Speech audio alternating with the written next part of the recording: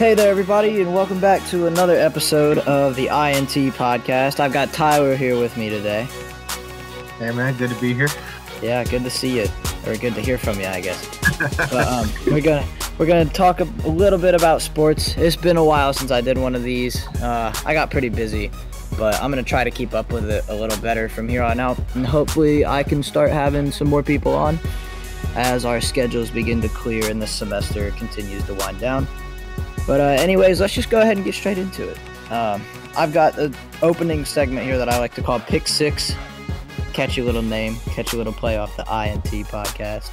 But basically the idea of the segment is I'll pick three things to talk about. Tyler will pick three things to talk about, hence the Pick Six ideology. So do you want to start, Tyler? Yeah, sure. I think we all know about what happened to the Browns on Sunday. Got absolutely demolished by the Steelers, and it wasn't even competitive throughout. Terrible to watch, by the way. That being said, Cleveland is still in a good position to make the playoffs and reach the playoffs for the first time since 2002. Next week, they go on the road to Cincinnati. That's definitely a winnable game. They already beat Cincinnati earlier this season. Then they play the Raiders, Houston, Philly, Jacksonville. All of those games are winnable. Even if you factor in the Baltimore and Pittsburgh eggs. Baltimore and Tennessee, they play the next 2 weeks. Yeah, those teams are probably losses. Even as a Browns fan, I'm gonna be honest here. Yeah, no, I don't really see y'all beating Pittsburgh or Baltimore. Both of those teams are very, very good. But outside of those two teams, y'all do have a pretty winnable schedule. I don't think it's unreasonable to say we go 11-5 or 12-4. I could definitely see that. And if you go 10-6, 11-5, that's easily a playoff record in the AFC this year. Because the Texans, the only teams competing with y'all at this point are probably the Texans, the Colts, the Ravens, and the Raiders. Because I think the Steelers are going to win the North. I mean, with the three, because this year they actually include that extra wild card spot. Yeah. I keep forgetting about that. I'm just thinking about 6. So. Yeah, there is a 7th. And I forgot about that too when I was writing down my notes today. But yeah, there's a 7-team playoff on either side of the National Football League this year, which means that you'll have the 4 division champions and then 3 wildcard teams, which means in all reality, you could potentially have 3 teams from the same division get in, or 4 teams rather. It's a possibility. It is a possibility, very slim possibility. But if there were any year for it to happen, I think it'd be this year in the NFC because the entire NFC West looks competent right now. Yeah. And I gotta be honest, even if you look at AFC North, if you give it a year, and hopefully if the Bengals can put some real pieces around Burrow, especially on that offensive line, you could see the AFC North get all their teams in the postseason. I don't feel like that's a stretch. Yeah, potentially. That's for a little further down the road, I would say. Yeah. But moving on to the big college football game from this weekend, Georgia-Alabama. And it followed the same theme as the last few. Georgia played very well in the first half and decided to die in the second half. And I don't think any of that really falls on Georgia. I think that's just the coaching genius of Nick Saban. He is a genius on the football field, or on the sideline, I should say. He sees things that no one else in college football history has seen. He is a great coach. Saban, he's in that pantheon of coaches that you can say whether or not he's like the GOAT. But tip my hat to Alabama. They played really well. Mac Jones has surprised me this year. I wasn't sure that he would be able to carry the offense and keep them at that level that they were at with Tua, but he's done that. But back to Georgia. Georgia made a major mistake when they let Justin Fields walk. I know based on the information that we had when Fields came in the door, it was really difficult to say that you could let Justin Fields start. I mean, Jake Fromm had just led the team to within a play of a national championship. You're not going to bench that guy. Yeah, no way. I agree with you. Based on the information Kirby had at that point, I mean, it's not that Jake Fromm was bad. It's not that Justin Fields was bad. It's that Jake Fromm hadn't done enough to warrant Kirby Smart to make a quarterback change. Yeah. Jake Fromm had done nothing wrong to that point. And unfortunately for Kirby, he let the wrong guy go, if you ask me, because Justin Fields is going to be an NFL talent. Oh, no, there's no doubt about that. Yeah. I saw some people clamoring for Fromm's to lose his job after the LSU loss that we had that was 2018 actually. But I mean, even then, it just felt a little. You'd be a little trigger happy to make that call. Just one of those things where it's like, you'd be damned if you do and damned if you don't. Yeah, I gotcha. I don't know, man. I really think Georgia's still one of the top 4 teams in the country. Because if you ask me, I've stood by this since the beginning of football season. I said that 1 is going to be Clemson when it comes time for the committee to make a decision, solely because they played a longer schedule than Ohio State, who's going to be 2, if you ask me. Both of those teams will be undefeated conference champions based on their schedules, which pretty much places them automatically 1 and 2. I've said since the beginning of the year that Georgia and Alabama are going to split their inevitable season series because they're going to play another game in the SEC championship. Yeah. If Georgia can find a way to win that SEC championship game, which after last week, I don't know if they can do that, but if they somehow find a way to do it, Georgia will be 3 and Alabama will be 4, just based on the fact that Georgia is an SEC champion. Yeah.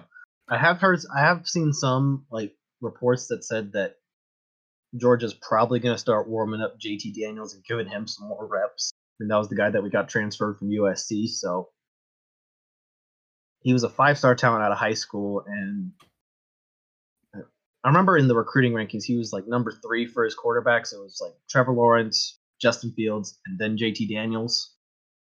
So there's talent there. So as a Georgia fan, I'd love to see if he's the guy that can actually get us over that hump, because Georgia is as close as you can get to beating Alabama without a top quarterback. I would agree with you. In order to beat Saban, you have to have talent at that position. I mean, if we can go back through Saban's time at Alabama, I don't think there's been a team that's beaten them when they're at this dynasty level that wasn't a dynamic quarterback. Trevor Lawrence beat him. Johnny Manziel. Yeah. There was one year where Ole Miss beat him. That's probably the only year where Chad Kelly, I think it was. I would even say that Chad Kelly had some promise as a quarterback. He had off-the-field issues that totally tanked him. I mean, he was originally at Clemson, but then he had some off-the-field issues that led him to bounce around JUCO. Yeah, and then he wound up there. I mean, I guess the last quarterback I could say that didn't have a shred of NFL talent in him that beat Saban was Bo Wallace, the Ole Miss quarterback, when right as the playoffs started that year where Dak led Mississippi State to number 1. Oh yeah. I'm blanking on his first name. I know who you're talking about. Okay. But let's go ahead and move on to your next point, which is talking about the NFL draft coming up. Yep. And with the draft this year, everybody knows that the big prize is, of course, Trevor Lawrence. There's several teams that are obviously in the race to the bottom. But if I was Trevor Lawrence, I would look long and hard about which teams are in this race and whether or not I would declare for the draft. Because so you're saying you could potentially have an Eli Manning type situation?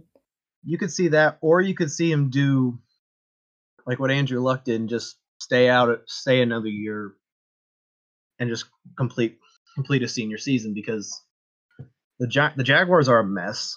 The Giants are a complete just joke right now.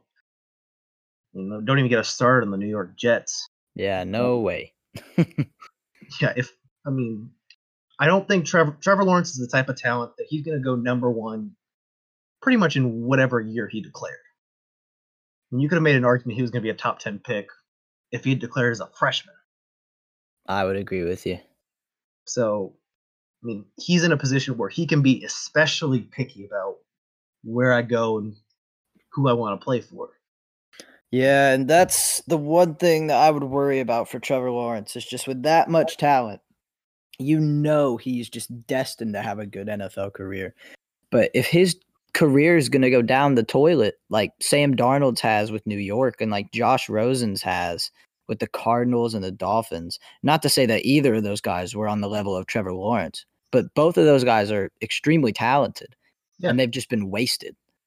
I think So, Trevor Lawrence is going to have a good career, but I think he definitely wants to be particular about where he goes so he can have a great career. I could definitely see where you're coming from there. I don't know. It doesn't look like the Falcons are going to stay in the cellar now that they've gotten rid of Dan Quinn. They'll Yeah. probably end up about 6-10 is about where I have them. I don't know if the Jets will ever win a game. The Giants won one. That's probably all they're going to get. I could see the Giants making, like, if Trevor Lawrence does declare, I could see the Giants either trading him, or if they don't, they probably base it on the argument that we need more time to evaluate Daniel Jones.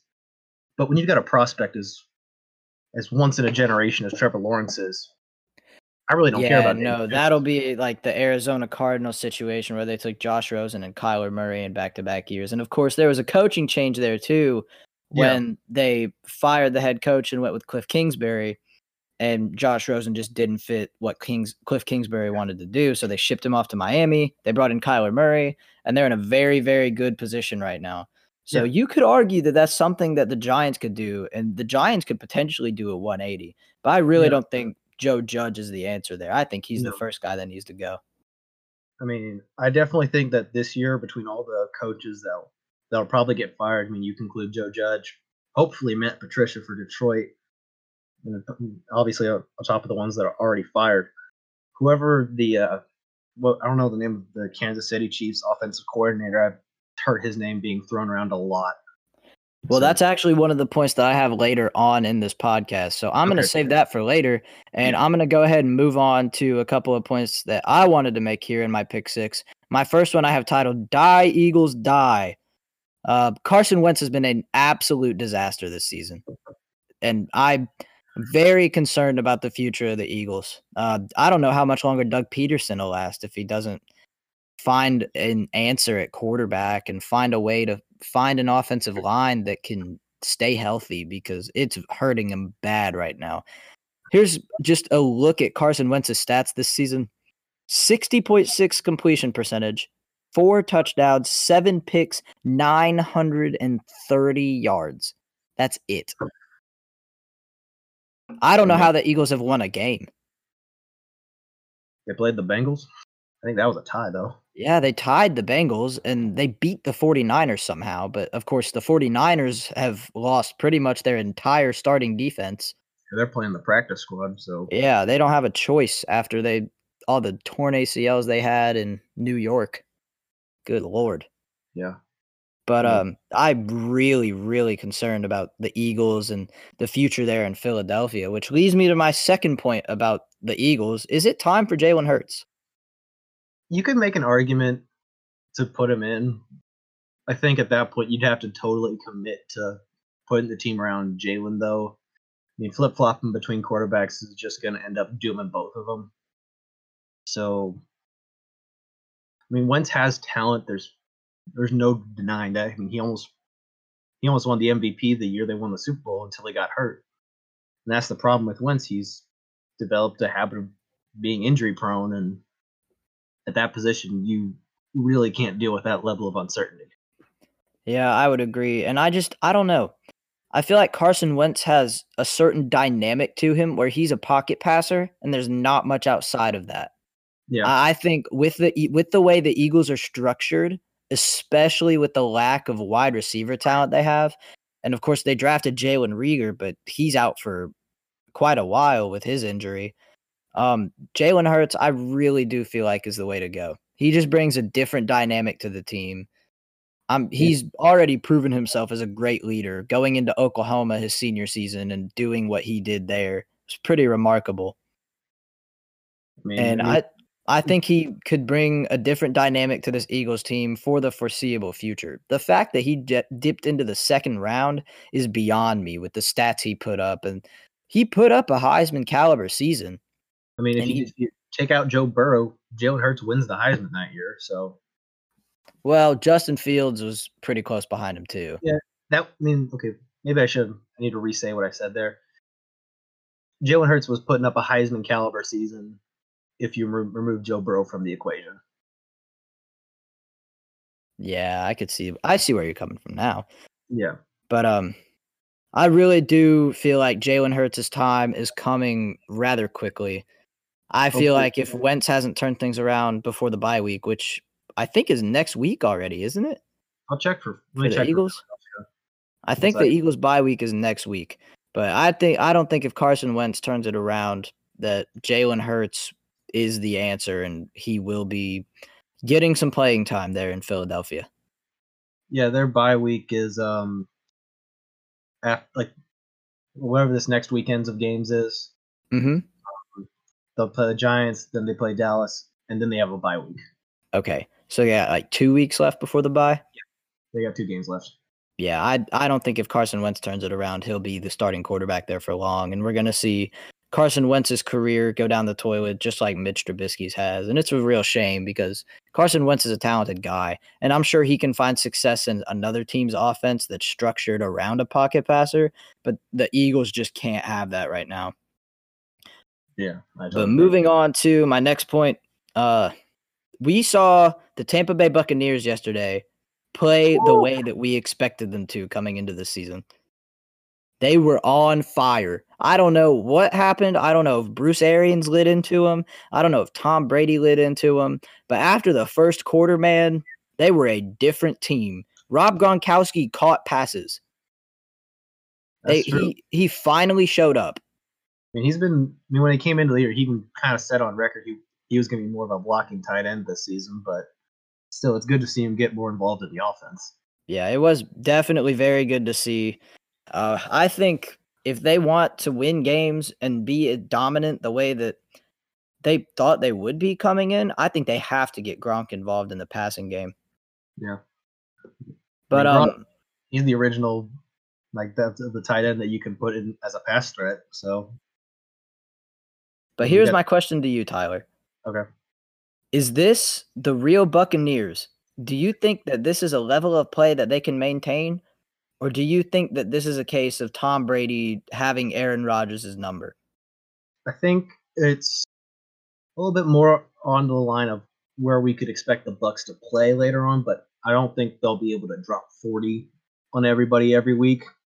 I think they're an offense that can walk in somewhere and drop 35 on any defense in the league.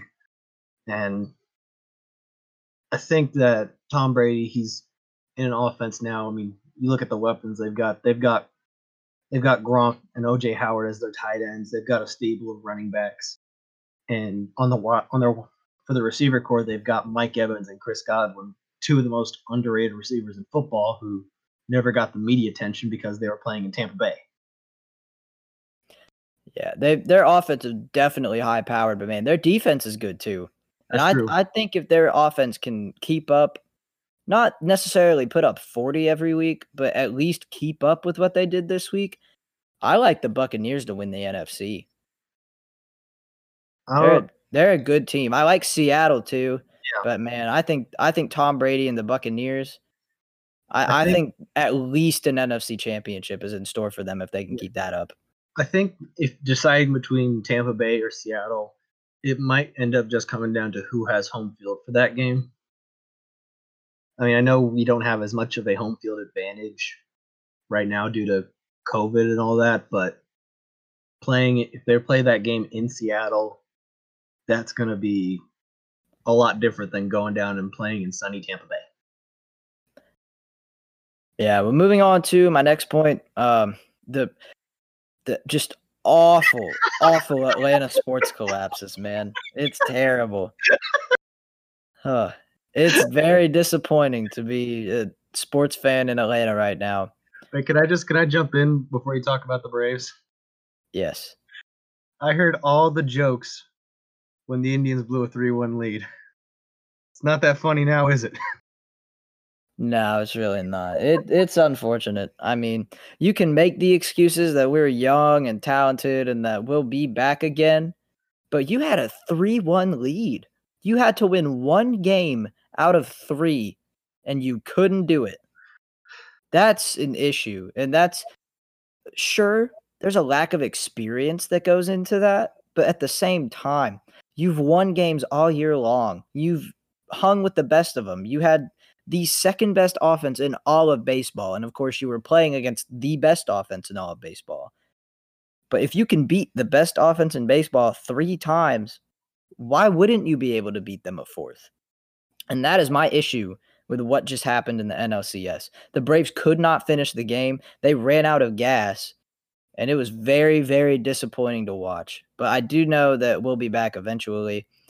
To The be biggest fair, issue in terms of this team is the refusal from ownership to spend money. They don't want to spend money to bring in anybody. A lot of people say that the Braves don't have the cap space to bring in people, but let's look at it this way. You've got, if you get rid of 4 players on this Braves roster, you can clear up $36 million. Those 4 players are Cole Hamels, Ender Inciarte, Mike Fultonevich, and Nick Markakis. 4 guys who either didn't play or were inconsistent and didn't bring anything to the table for the Braves this year. You can cut $36 million. You could go out and sign Trey Turner or Nolan Arenado with that much extra money because Acuna and Albies they aren't to the point where they can sign big league contracts yet. If we're in win now mode, anybody at third base or shortstop would be very helpful for the Braves right now. Yeah, I agree with you. I think one of the big things that happened to you guys this season, you had a lot of injuries to the pitching staff. Soroka got hurt early on, and I've noticed that Braves management, they handed out a lot of one-year contracts this year, which, given with the pandemic and all that, I can see why they would try and be a little hesitant and not try and tie anything long-term to anybody that wasn't like a sure thing. I mean, the only big contract that I remember that was thrown out this year was to Mookie Betts, and I mean, of course, you're going to give Mookie a blank check. Well, Cole Hamels was the highest paid player on the team this year, and he pitched 3 innings. That's an issue. That's a poor judgment on the part of ownership. But that being said, they need to go out and spend money, and their first priority needs to be re-signing Marcell Ozuna because he fits in perfectly with that team. He's definitely made up for the loss of Josh Donaldson really well. Absolutely. And then, of course, on the other side of the Atlanta sports spectrum, you have the Falcons fiasco. Do you think they're riding the ship, or do you think that this weekend was a fluke against Minnesota? I think it was there's a part of me that wants to say that they're going to right the ship, quote unquote, but even then, riding the ship would only get to about 7-9. I just think that Minnesota, they're reeling this season. They've had a lot of close losses this early on. That they're probably not going to be at that level. They traded Stephon Diggs in the offseason, and while they did pick up Justin Jefferson, and he's got a lot of promise, this year's just not going to be it for Minnesota. They might just punt their losses and just cut it. I hate to totally jump off topic, but I just got a notification from Bleacher Report that the Rays' #1 overall prospect, shortstop Wander Franco, he might be getting called up for the World Series. That's interesting. That is very interesting over in the MLB. Speaking of MLB, just real quick, who do you have winning the World Series?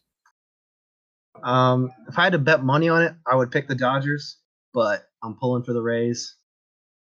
I actually like the Rays, even if I put money on it to beat the Dodgers. Yeah. The Rays made the Braves look silly all year long, and the Braves for 3 games made the Dodgers look silly. Yeah. I think the Rays are a very talented team, and I think they do have the potential to go into the World Series and take down the Los Angeles Dodgers. I wouldn't put it past them. I think that I'll tip my hat to their management and their front office.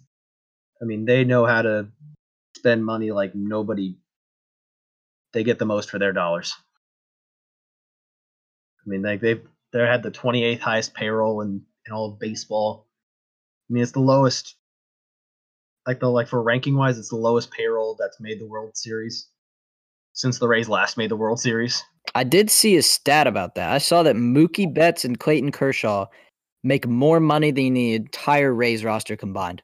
Yeah, I mean, personally, when I look at Tampa Bay, and as a Cleveland fan, and seeing our ownership be allergic to spending any sort of money, I just wish they would just go out and try and pluck some people from Tampa Bay's front office.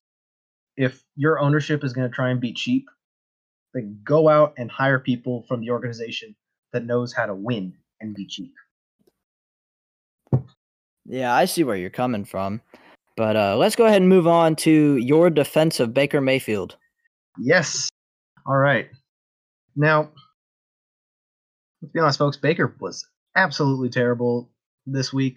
Threw 2 picks, barely threw over 100 yards. Did not play like Baker Mayfield I know and love. However, I will defend this man. This is the hill I will die on. Because of that, I'd like to bring some context to the situation. Take it back to when he was drafted. There was a big quarterback class. It was Baker, Sam Darnold, Josh Allen, Josh Rosen, and Lamar Jackson.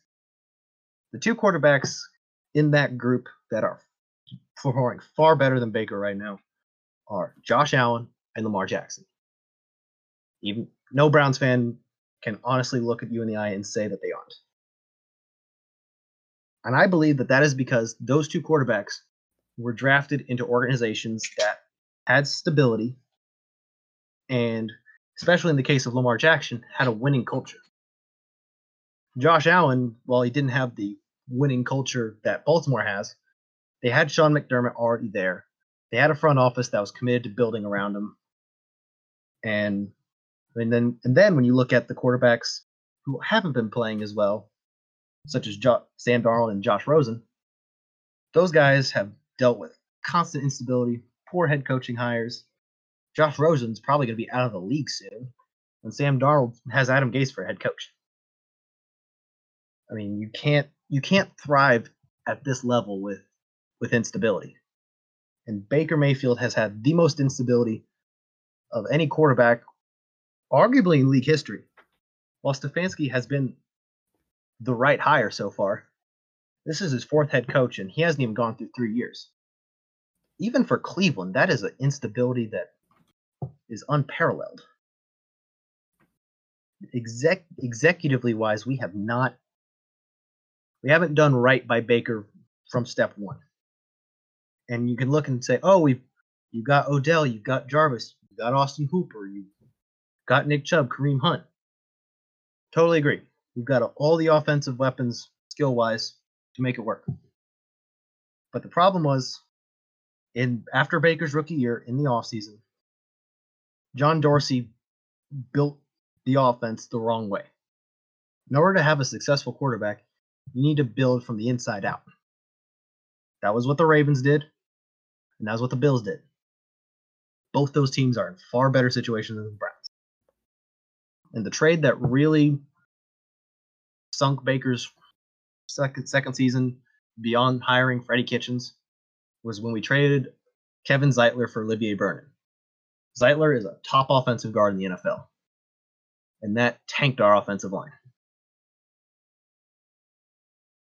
Let me double check my notes, make sure I don't quote anything wrong. But Baker, as much as I love the guy, he had a lot more say in the head coaching search than somebody in his position probably should. Most quarterbacks that are given that type of power within an organization, look at Aaron Rodgers. He had a little bit more input in the Packers search when they went and hired LaFleur. Rodgers earned the right to have that input. He's won MVPs. He's won divisions. He's won playoff games. He's won Super Bowls. Rodgers only won 1 right now. But the point being, you have to earn the right to do that. Baker hadn't done that yet. He had led the Browns to a 7-8-1 season. which, unfortunately for Browns fans, was a new high. God, I hate that. And even more, let's take it back and look at the people that Baker Mayfield was compared to on draft night. His high-end comps were to Brett Favre and Drew Brees. People have complained that Baker is a turnover machine right now. And see the stats? I see why you think that. But let's compare Baker Mayfield to his comps of Favre and Brees. Through their first 34 games as a starter, Baker has thrown 37 interceptions. Brett Favre threw 40, and Drew Brees threw 34. They also have similar completion percentages. Baker, Mayfield, and Brett Favre threw 62%. Drew Brees threw for 60%. And we praise Drew Brees for his accuracy. Baker Mayfield, up to this point, also has a higher passer rating than both of them. Baker's passer rating is 86.7, compared to a 77 for Brett Favre and a 77.2 for Drew Brees. Now, I believe that the problem and why Baker is getting so much criticism right now is because of the way that he's carried himself throughout his career. Baker has higher expectations. He won the Heisman Trophy, and in college he routinely beat other quarterbacks that are lighting up the NFL. And he beat Patrick Mahomes every year in college, and now Mahomes is top of the world. But more than that, Baker's personality has, at this level, started to bite him in the ass. I mean, we can go back through all the stuff that he had in college, whether planting the flag at Ohio State or the crotch-grabbing incident against Kansas, calling out Hugh Jackson after Hugh Jackson left to join the Bengals staff. I mean, Baker's personality doesn't give him a lot of room for error. It can work when things are clicking and everybody's playing well, but the way things are in Cleveland, we're not able to live with that right now. Yeah, those are very good observations about the situation in Cleveland. I do agree with you on most of the stuff you've said. I don't necessarily think that it's time for Cleveland to move on from Baker Mayfield. I think that he does have a lot of room to grow. You see what happened to Drew Brees. Drew Brees, when he was with the Chargers, did nothing. He was irrelevant. But as soon as he went to New Orleans, man, he's been arguably one of the greatest quarterbacks in NFL history. You could put Drew Brees in the top 5 of your quarterback discussion, and I think you can make a fair case for it. Yes. And I honestly don't think that Baker Mayfield will ever get to that level, but he is a decent quarterback. He is an NFL level starting quarterback, and he just needs some time to settle in. And like you said, his personality doesn't give him room for error. If he cooled the Jets a little bit, I think people would be a lot more understanding of some of the mistakes he's making right now and understanding that he is still a very young quarterback in this league. I mean, right now, like I said earlier, with Stefanski being his 4th head coach, especially if you look at like the 2 losses that we've had this year to Baltimore and to Pittsburgh, Lamar's had continuity throughout his career. Same management group drafted him. He's had the same head coach, the same offensive coordinator. He's only had to master one playbook. Baker had to master the Hugh Jackson and Todd Haley playbook that did not play to his strengths at all. Then he had the Freddie Kitchens playbook, both as an offensive coordinator and a head coach. And now he's got Kevin Stefanski's system, which, from what I've seen so far, is the hire that the Browns need. Stefanski's been making good efforts to focus the offense to Baker's strengths, relying on Nick Chubb and Kareem Hunt. Nick Chubb, of course, when he's healthy, to set up play action plays and bootleg, words. But I think we can finally say that Baker is in a position where it's put up or shut up time with Stefanski. I wouldn't punt him after this year, but next season, if he hasn't taken a step forward, you could make the case to move on from Baker. And Dylan, you know me, and you know I love Baker, but eh, It's got to you have, be what's best for business. you have to do it at that point. Mm-hmm. All right. So moving on from the depression that is the Cleveland Browns, the factory of sadness. Hey, we're still I've friends. got a couple points that I want to make about free agency in the MLB. I talked about this earlier, just a little bit about the Braves salary cap situation. I heard it on the radio today. Who says that the Braves have to spend like we're a small market team? Because it seems like that's the mindset of Alex Anthopoulos and Liberty Media at the moment, is that because we're a small market, we have to spend like a small market. We can't spend the money that the Dodgers do and the Yankees do to bring in all this talent and assemble a big time roster. The roster we have right now, without spending the money that the Dodgers and the Yankees have, is phenomenal. We went further than the Yankees did this year, and we were one win away from going further than the Dodgers did. What the Rays did this year is what the Braves hope to do in the near future. And that being said, I also touched on the fact that the Braves can cut $36 million in salary in cutting just 4 players who contributed little to nothing to the team. If you cut that much salary, you could go out and sign a guy like Nolan Arenado at third base or a guy like Trey Turner at shortstop. And yeah, we have Dansby at shortstop, but you could move Dansby to third base just as easily. In my opinion, Trey Turner is a true shortstop. Dansby can play anywhere on the left side of the infield diamond.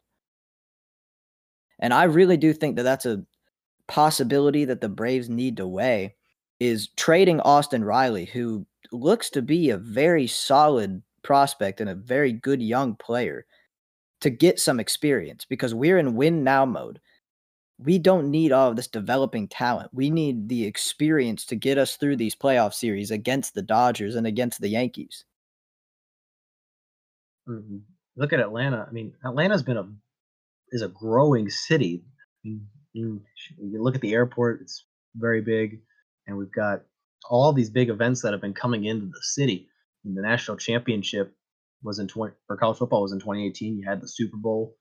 A lot of big, just money's coming into the city, and the Braves, as this money's coming in, they're becoming a hotter and hotter ticket. So you've got the money to spend. By no means, I agree with you.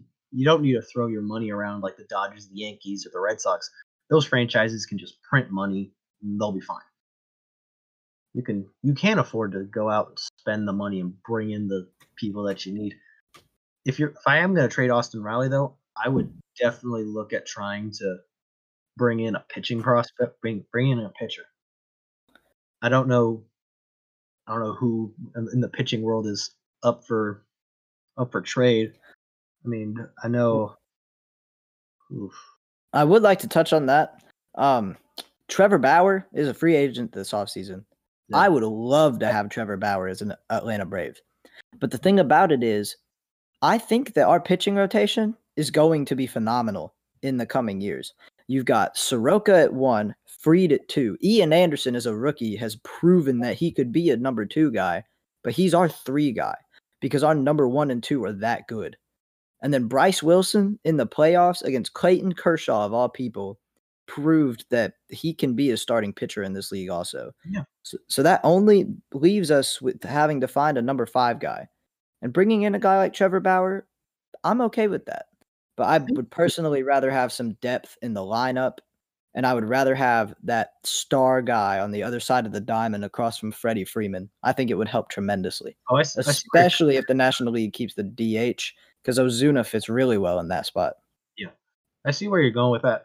I think if the Braves are trying to play like the Rays do, I mean, maybe you don't even need to go for a big acquisition like Trevor Bauer. I mean, the Rays, they signed Charlie Morton to $15 million a year for 2 years, and he almost won the Cy Young last season. And Charlie Morton, he won his 3rd Game 7 on Saturday. And he's the first pitcher in Major League history to win 3 Game 7s.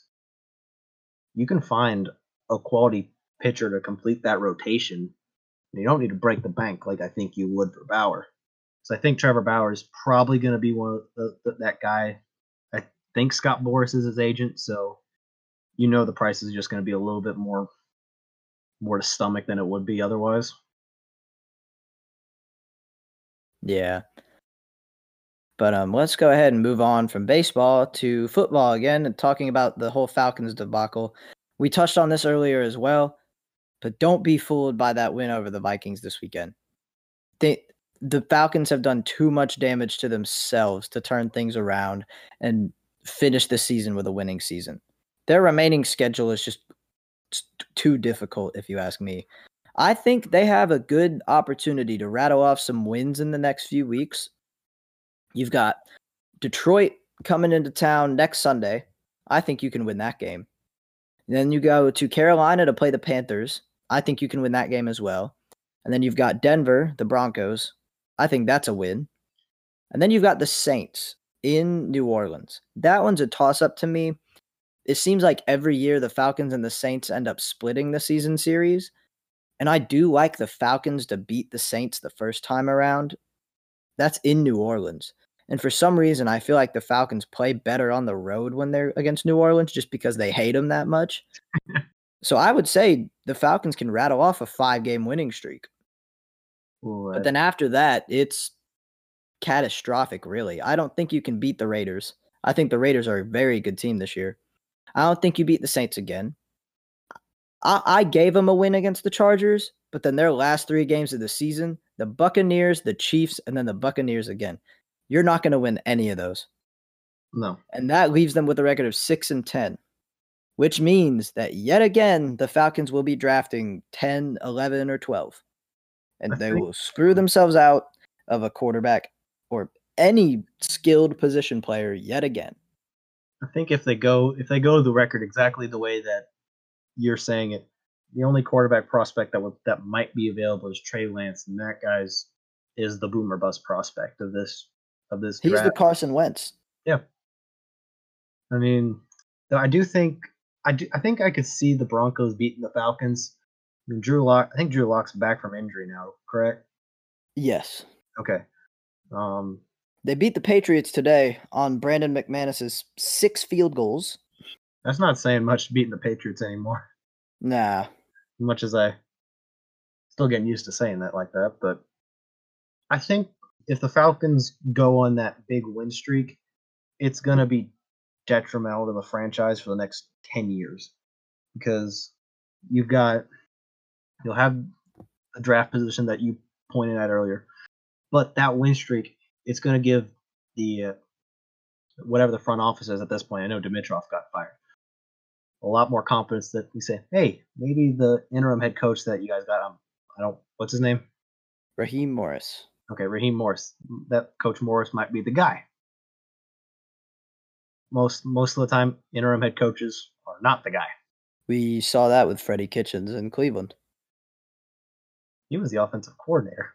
And then he became the interim head coach, right? Yeah, I don't. No, he was not. He never became the interim head coach. Greg Williams was our interim head coach. Freddie was promoted to interim offensive coordinator. And then we decided to put our foot in our mouth and hire Freddie Kitchens as the head coach.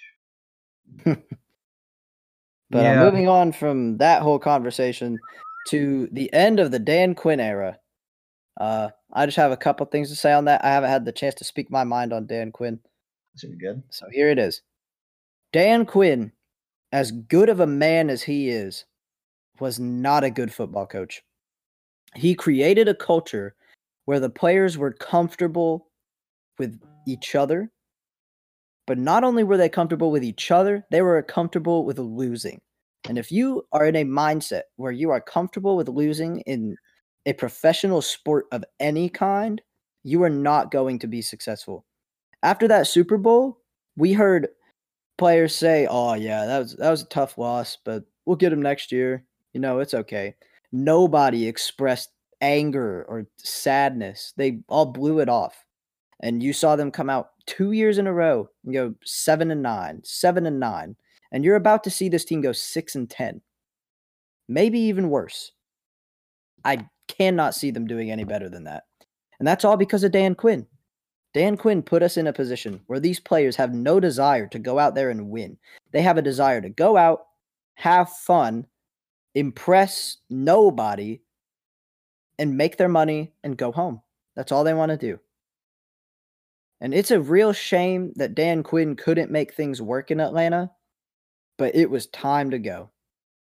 There was nothing left for him here. The fans despised him for this culture that he put in place, his brotherhood, as he calls it. The brotherhood didn't work. We'll put it that way. A lot of what Georgia fans thought of Mark Richt at the end of his time at Georgia. Great man. If Mark Richt said, I would like to come to your house for Sunday dinner, I would invite him, give him a seat at the table. But he is not the guy that I want to lead my team if my goal is to win. And at the professional level, you have to be focused on winning. And you could have made the argument that Dan Quinn should have been fired after the Super Bowl, because no coach should blow that situation. I don't care that you're going against Tom Brady and Bill Belichick. You don't blow that lead. And then the next season, they bring him back. They make the playoffs. They go up against an injured Eagles squad. Carson Wentz is hurt. You're going up against Nick Foles at quarterback. 4th and goal, they get down to the goal line. They run 4 pass plays. I honestly think the coaching staff should have been fired after that. I most certainly agree with you there. But in an effort to wrap this up pretty quick, I'm going to go ahead and move into my fantasy football stardom and sit 'em for week 7. Pretty much immediately after Monday Night Football is over. But I've got 3 from each position to start and to sit. So I'll start with quarterback. I like Kyler Murray against Seattle. I like Deshaun Watson against Green Bay, and I like Justin Herbert against Jacksonville. Those 3 guys are guys that I would definitely look to start this week. Running back, I like Kareem Hunt against Cincinnati. I like Ezekiel Elliott against Washington, whatever you want to call him. And I like James Robinson against the Chargers. He's hit or miss, but I really think this week is a hit against a weak Chargers defense. They're injury depleted. I think James Robinson has the opportunity to erupt this week like he did against Miami. Yeah. At the wide receiver position, I like Devontae Adams versus the Texans. Their depleted defensive back core. I like DK Metcalf against Arizona because he is the second coming of Calvin Johnson, and he is proving that this year. And I like Chase Claypool, the rookie for Pittsburgh, out at Tennessee. Chase Claypool has really impressed me this year. He's given the Steelers a whole different dynamic that we've never seen the Steelers have. They run a lot of wildcat with him now, so I would really look out for Chase Claypool to have a couple touchdowns, some yards through the air, and some yards on the ground.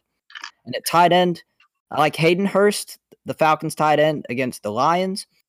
I like Will Dissly, the Seattle tight end, against Arizona. And I like Jared Cook, the Saints tight end, against Carolina. And then the quarterbacks that I like to sit in week 7, Ryan Tannehill against Pittsburgh for obvious reasons, Joe Burrow against Cleveland, again for obvious reasons, and Drew Brees against Carolina. I just don't like Drew Brees at all this year. I think he's hit or miss as well. Alvin Kamara has carried that team pretty much all season, and until Michael Thomas is back and Drew Brees can throw his little 5-yard dump-off slants to him, Drew Brees is not going to be a fantasy productive quarterback. Running back, I would avoid Clyde Edwards-Helaire for now just because I don't know what they're going to do with Le'Veon Bell, so I would avoid him as well. Raheem Mostert against New England. Although New England's offense is struggling, their defense is still decent. I would sit Raheem Mostert this week. And then Chris Carson against the Arizona Cardinals. I think Russell Wilson's going to air it out against a weak pass defense, get the job done against the Cardinals. And at tight end, I don't like Rob Gronkowski against the Raiders. I think he'll go back to being a blocking tight end like the Buccaneers had intended him to be. If he doesn't, though, I would start him for the rest of the year because he's one of Tom Brady's favorite targets. Jimmy Graham, the Bears tight end against the Rams. I don't like him as well because that Rams defense is solid this year. And then Eric Ebron against Tennessee. I think that Big Ben's going to look to his receivers more than he looks to his as he has for most of the year. And Eric Ebron, again, will not be a super productive tight end. So that's, I think, all the time that we're going to have for this week. Thank you, Tyler, for joining me. Hopefully, we'll see you again. Always. And thank you guys for listening. I will talk to you guys next time. Peace.